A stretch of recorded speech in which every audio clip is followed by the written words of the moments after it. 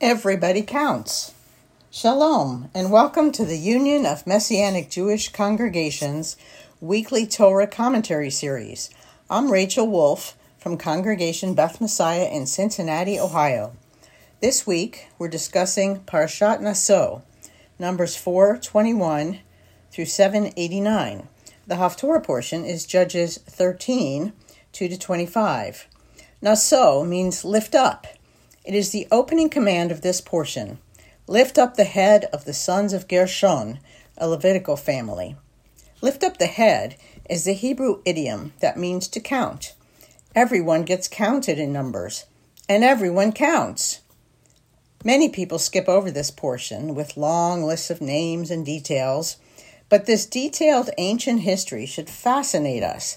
Here, the world of our ancestors is miraculously preserved for us.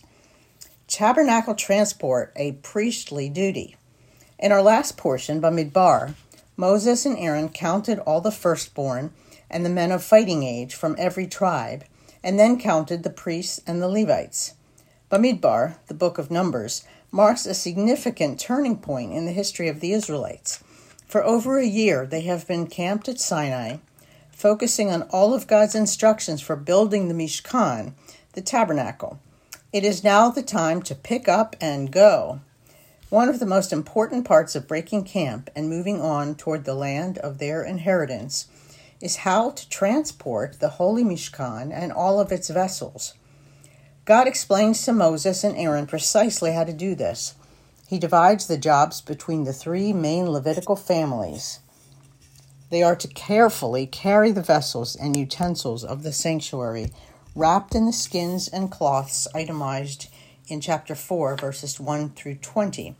The travel responsibilities of the sons of Kohat are detailed in last week's portion. In this week's portion, starting in 4:21, the Lord explains how and what the sons of Gershon and the sons of Merari are to pack and carry. This is a special calling from the Lord, an awesome responsibility.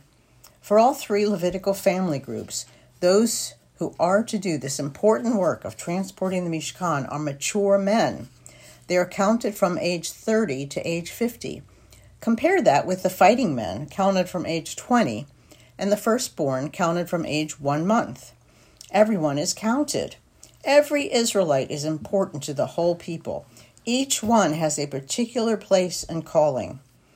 After all this counting and organizing for transporting the Mishkan, Numbers 6 details the laws of the Nazirite vow.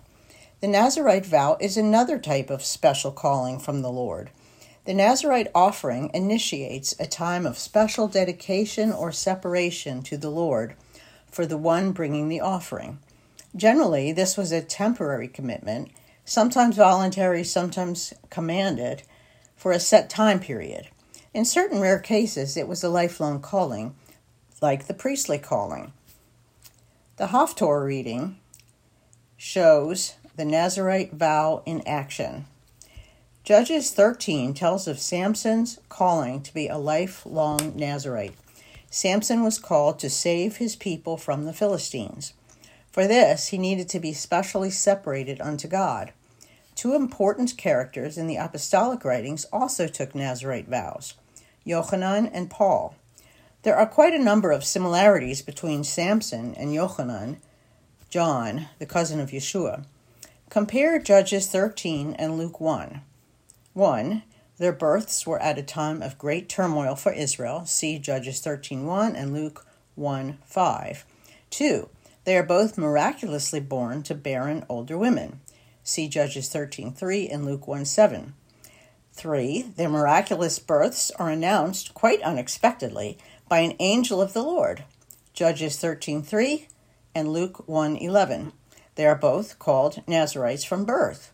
Judges 13:5, Luke 1:15-17. They are both raised up by the sovereign God to deliver his covenant people from their enemies. Judges 13:5 and Luke 1:17. 6.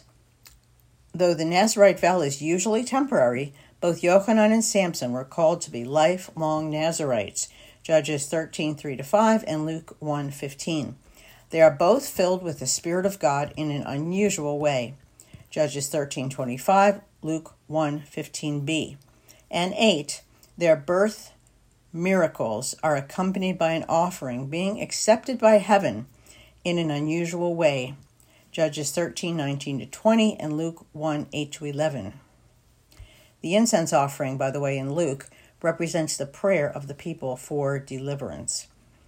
The barren woman, instrument of God's deliverance. But the special calling of these set-apart Nazarites did not start with them. It starts with their mothers.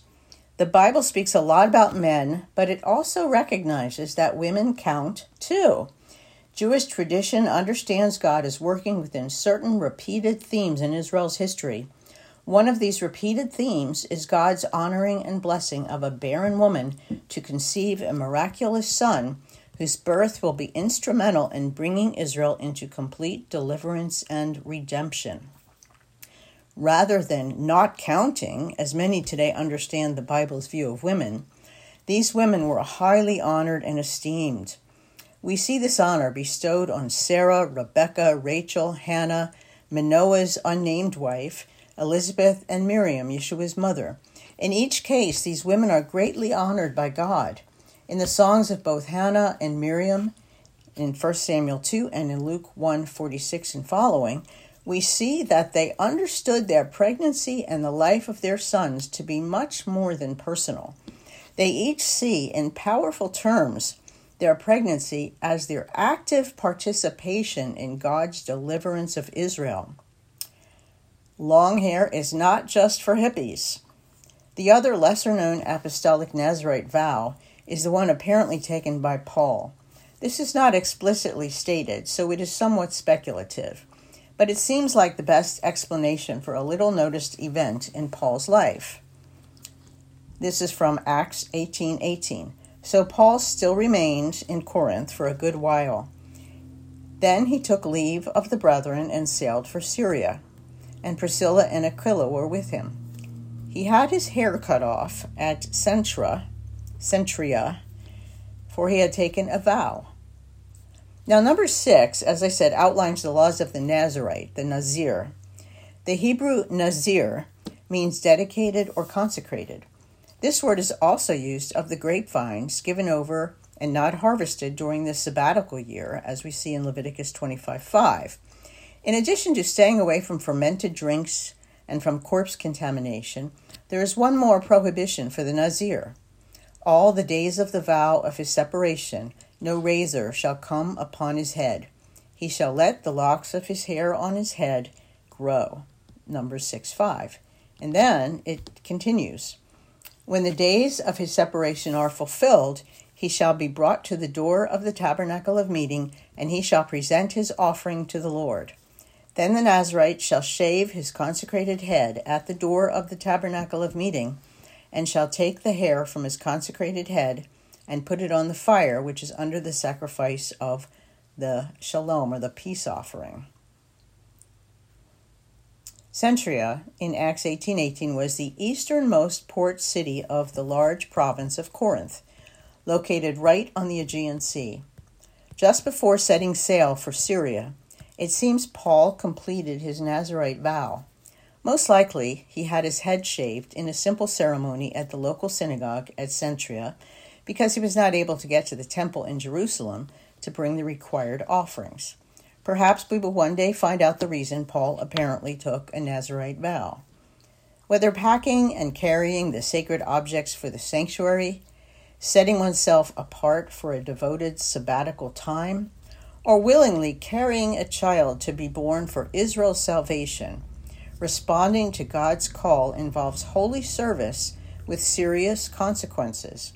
Even natural processes like childbirth can become the key to new chapters in God's eternal redemptive purposes when we, like Sarah, Hannah, or Miriam, give ourselves over to the service of God. As Miriam proclaims, "For he who is mighty has done great things for me, and holy is his name, and his mercy is on those who fear him, from generation to generation." Luke 1:49-50. Don't forget, everybody counts. This is Rachel Wolf signing off and wishing you Shabbat Shalom. For more commentaries like this one, visit umjc.org/commentaries.